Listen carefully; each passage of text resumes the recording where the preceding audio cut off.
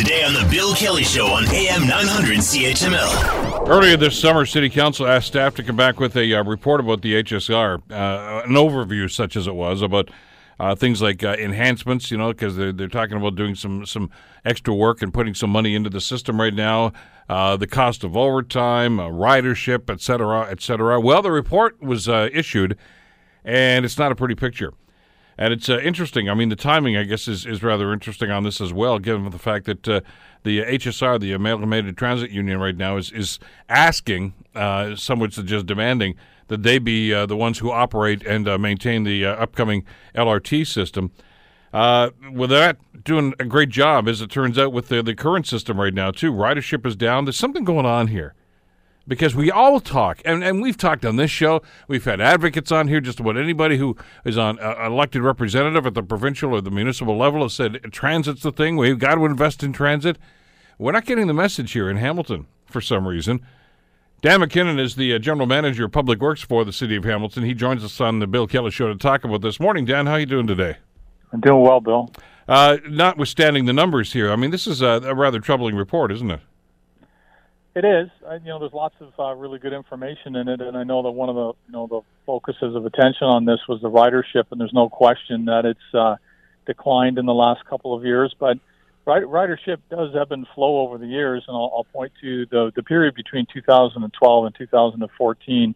Ridership actually went up by almost 500,000 rides per year, but subsequently since 2014, it's declined again. So we're seeing that ebbing and flowing, but I think the 2014 figure was probably an all-time high of ridership for HSR and transit in Hamilton. And there is a variety of factors that will influence people's decisions to ride in transit, and obviously one of them is their ability to get to where they want to go with certainty on time, and they can rely on the service to get them there when they need to be there, because many folks take it to work. Mm-hmm. Also, the experience that they have when they're on the bus is very important as well, and so we recognize that. And but we also understand that there's some influences that aren't necessarily in our control as well. And one of the things that we point to is gas prices. So when gas prices were rising in 2012, 13, and 14, that was probably behind some of the increase in the ridership.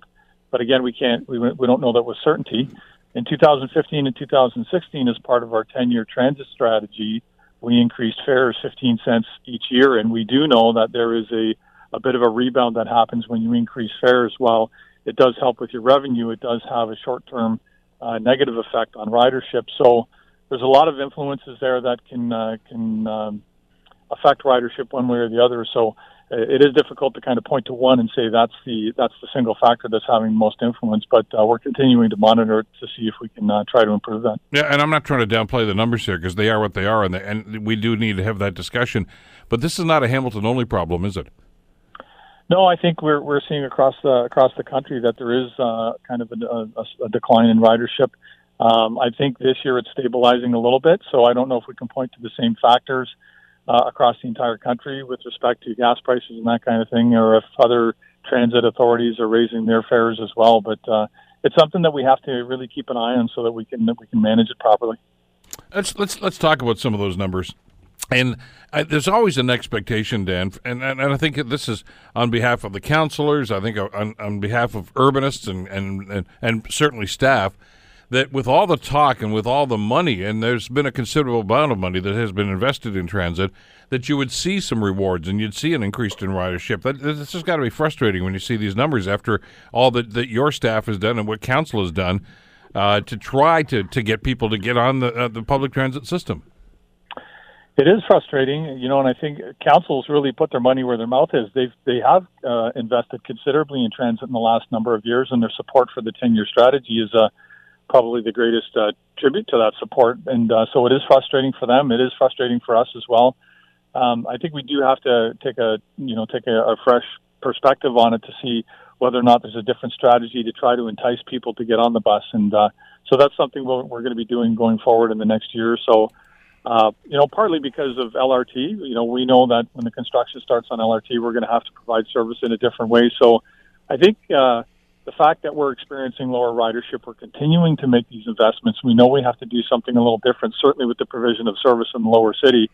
it's probably a great time to just take a fresh look at the system and see if there's a different way to provide service so that we can not only improve the customer service and the experience for people, but to try to attract more people to ride the HSR. Want to hear more? Download the podcast on iTunes or Google Play and listen to The Bill Kelly Show weekdays from 9 to noon on AM 900 CHML.